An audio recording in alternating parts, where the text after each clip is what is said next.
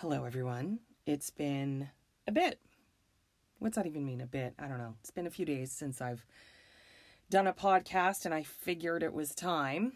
And I have some things to say today. I went on possibly one of the best girl weekend adventures of my life this past weekend. And I know that everyone uses the term life-changing for things that really aren't life-changing, like, pasta. Actually, no, that could be life-changing. I've never been to Italy, and that's on, checklist of things I need to do before I die, because I want some life-changing pasta. So this weekend was put together by my good friend Lindsay, who had this crazy, beautiful idea 6 months ago to bring together for one weekend all of her favorite women in her life. And she thought we all needed to meet each other. We all have gifts that we can bring to the table for each other. We can learn from each other and just sort of gain wisdom from the life experiences of one another. And initially, when you hear that, you think, great, sounds cool. Why not? But as she kept sending out emails and what about these dates and surveys, like, she's so organized. I'll get to that later, but she was so great about keeping things simple and yet figuring out what works best for everyone. So that was really cool. But as the date loomed closer, the list that I think initially started out somewhere near 40 women pared down to 13 of us who could make it on the specific dates that worked for the most people. And we ended up spending 2 nights in Prince Edward County at an Airbnb place with a hot tub. And really, if you stop and think about it, this should have been fraught with issues. And I say that in the most loving way, as a very pro-women woman, feminist, but you know what I mean. Like, you come together, 13 strong personalities, and you think, there's going to be someone who drives me nuts. There's going to be someone who I drive nuts. All of those, is this going to work? Is the chemistry going to be fine between all of us? Am I going to be able to last the 3 days? Now, I wasn't able to make it for the Friday. I had a gig here in Kingston. And so I went up Saturday morning, and I can't describe how wonderful this weekend was. It exceeded every single one of my very low expectations. I'm not going to get into the details of what we did and maybe even why it was so good. I'll do that in another podcast, because I'm compiling the women's 3 takeaways from the weekend, and I can't even describe how hilarious some of those have been. But the purpose of this podcast today was to be a little bit more vulnerable, and it came through one of the takeaways that one of the girls on the trip, Andrea, and I say girl, I hate, people get caught up in the fact that we call women girls. I don't mean that in a derogatory way, if that's how you take that. It's not a label I use, in an offensive way. It comes out. I have 2 daughters. I call them girls. I call my women girls. I'm like, hey girls, what's up? So there you go. That aside, I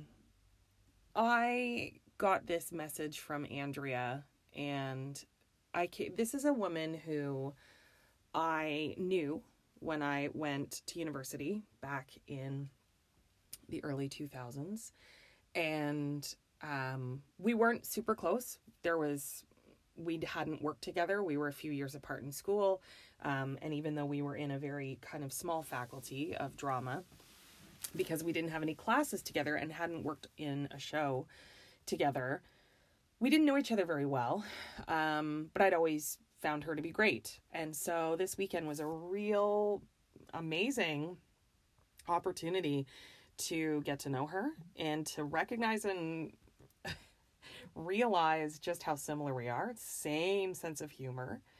And it was really pretty amazing. So I was really looking forward to hearing what her takeaways were. And I cannot describe how it hit me over the head when she wrote what she wrote. So before I share that with you, I want to do a little bit of a preface by saying, if you do know me, and if you are friends with me, which I think most people are who listen, you know that over the last few years of my life, I have sort of gotten lost. I quit my job as a high school teacher, which was the hardest thing I've literally ever done in my life, harder than natural childbirth, without a baby to show for it at the end. And I've been going to therapy over the last couple of months, and that has really changed my life. Maybe even like a bowl of pasta from Italy, who knows? But Joanne has really helped me to articulate what's been going on inside of me that I had completely shut off.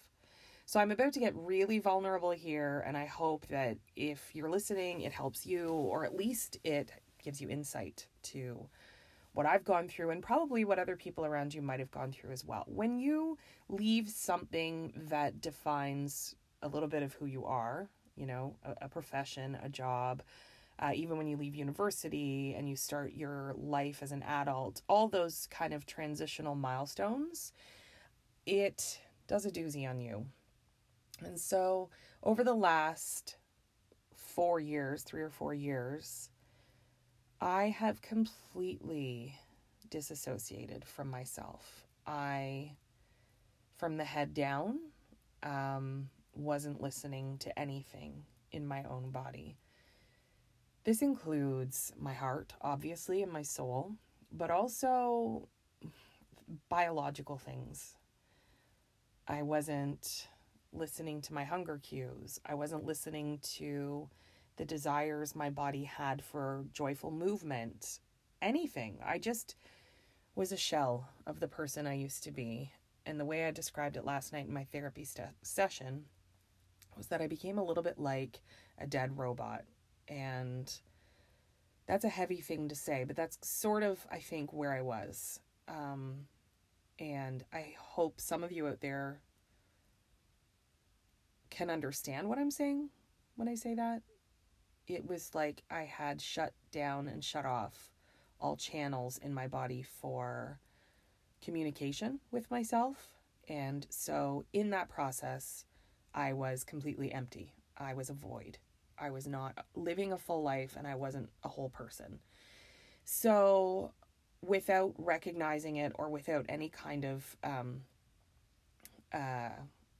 understanding that I was doing this, I was trying to fill that void with something, and that something kind of became food. I wasn't by any means someone binging and purging or anything like that. I wasn't doing something that was like outrageous, but I definitely was mindlessly eating. I was eating just because, and it was to fill the emptiness inside of me. And so through this whole process, I've put on a lot of weight. And I don't want to get into the whole weight conversation because that's not what this podcast is about. I am very body positive and I have no hang-ups about that. But I can recognize that where I am right now in my body is not a result of loving myself. This is not a body that shows care and love and concern for themselves. So I wanted to get to the bottom of this. We had a turning point in the summer. We had a really difficult summer as a family. And it was a bit of a breaking point for me. I thought something's got to give in this family so that we can access joy again. And the only way that I can do that is to work on myself. I can read books. I can, try to talk to my husband or my children or whatever. And at the end of the day, that's not going to help anything if I don't actually recommunicate with myself, turn the channels back on, and allow myself to feel what I need to feel and to move forward with my life. And so that's where Joanne came in.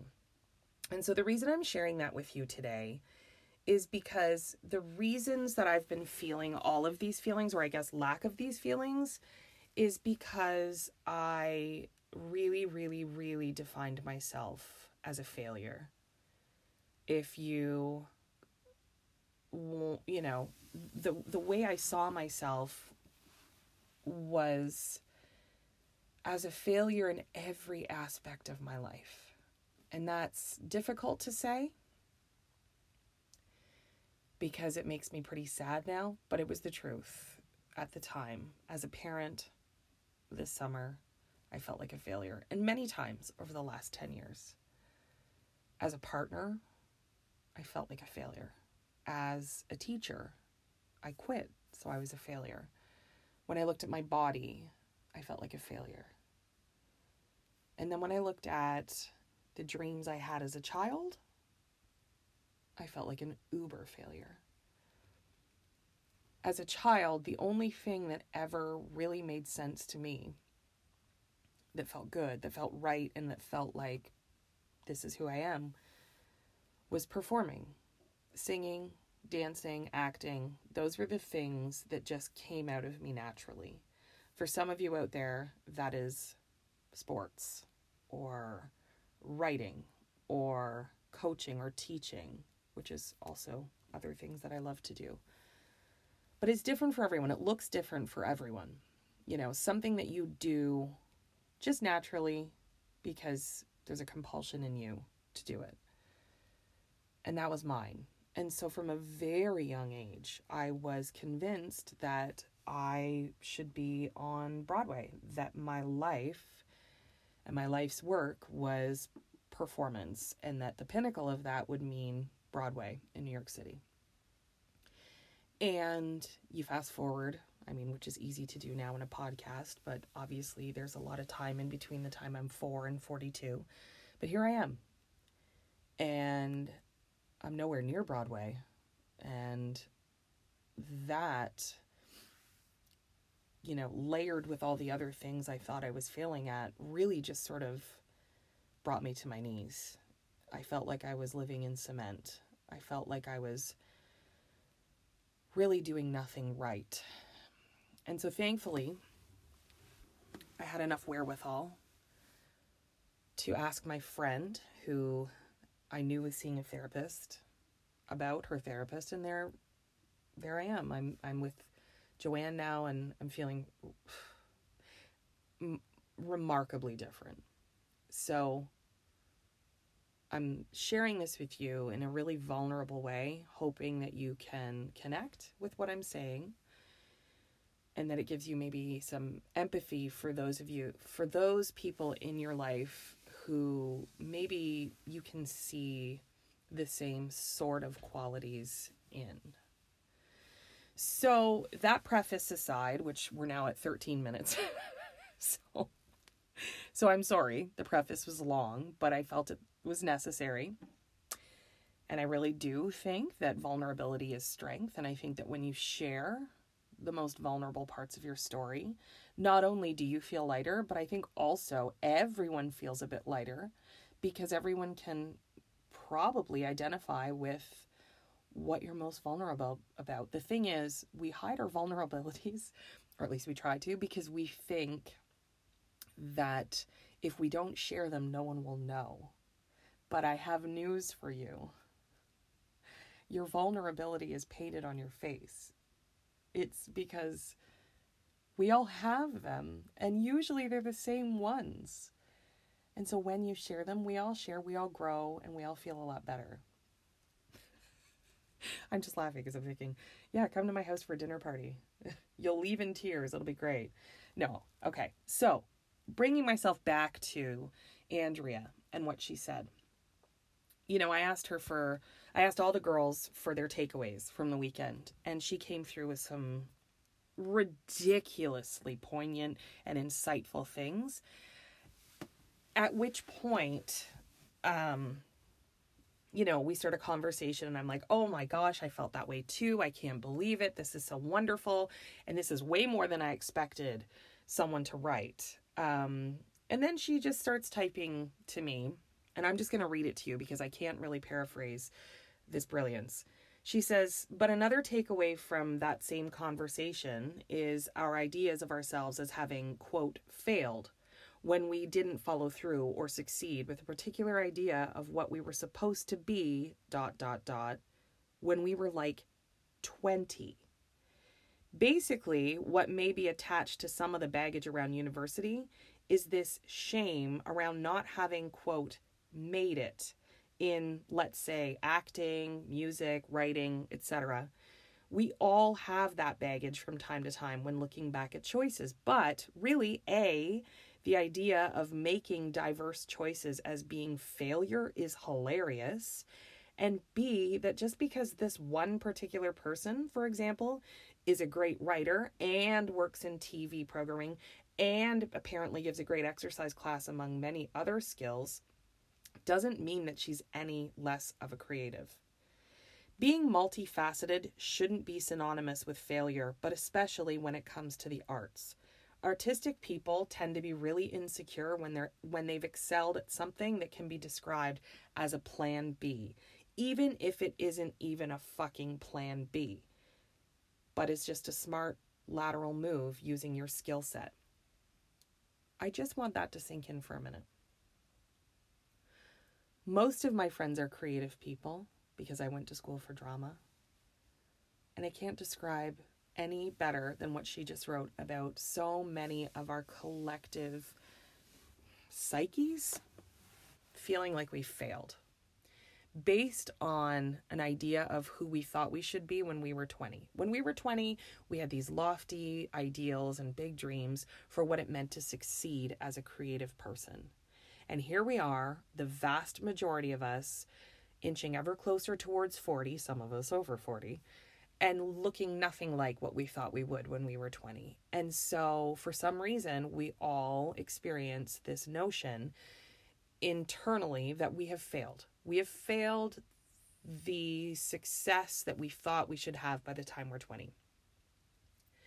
And that if we're using our creative energies for other things and we do those things very, very well, and she's talking about a specific woman who was at this weekend, she's ran an exercise class, she's a writer, she works in TV production, and yet she still feels these sort of feelings of failure sometimes when she looks back at who she thought she could be.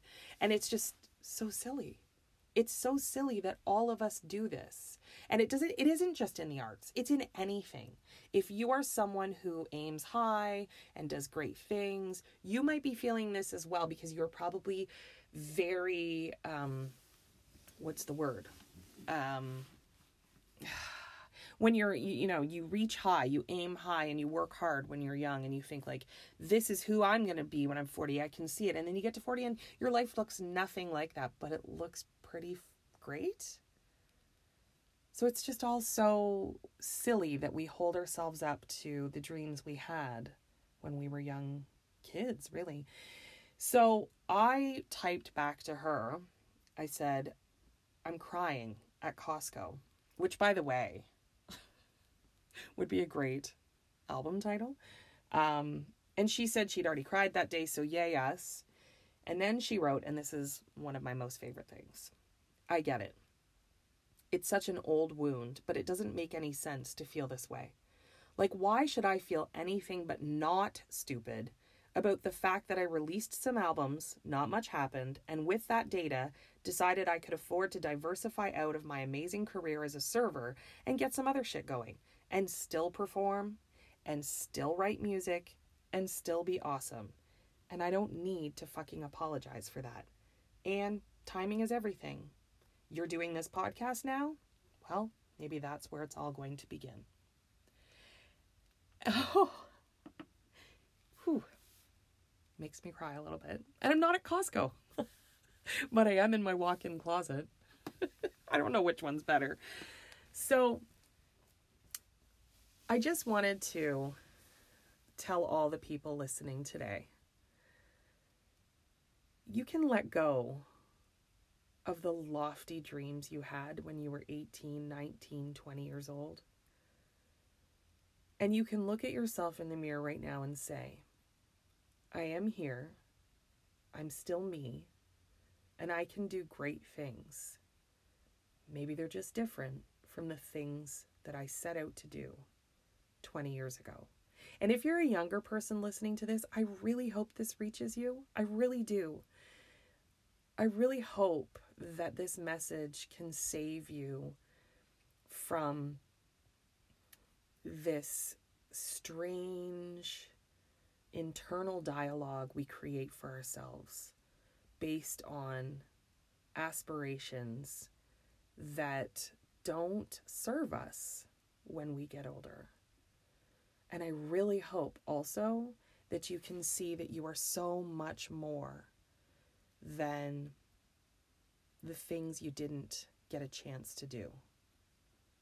Joanne said to me a few weeks ago when I was sitting with her, she looked me in the eyes after me pouring my heart out about wanting to be on Broadway and doing all of the things and singing all of the things. And she said, "But April, your dream wasn't really to be on Broadway. Your dream was just to perform. When you were 4, you didn't know what Broadway was. You didn't even know that there was an opportunity like that for you. At the core of who you are, your dream is just to perform. And you can do that anywhere you are." And let me tell you, this past weekend was really a chance for all of us to perform for one another. And my God, did we ever. And we laughed and laughed. I don't think I've laughed that hard in a very long time with a group of people I didn't know. So, did I get emotional today? Yes. Am I going to start asking rhetorical questions? Yes. Is this a little bit heavier than my other podcasts? Yes. But I really hope it left you with something to hang on to. And if you're listening at Costco, I hope you're crying in the aisle with all of the cheese. Have a great day, everybody. I love you all. Thank you so much for listening.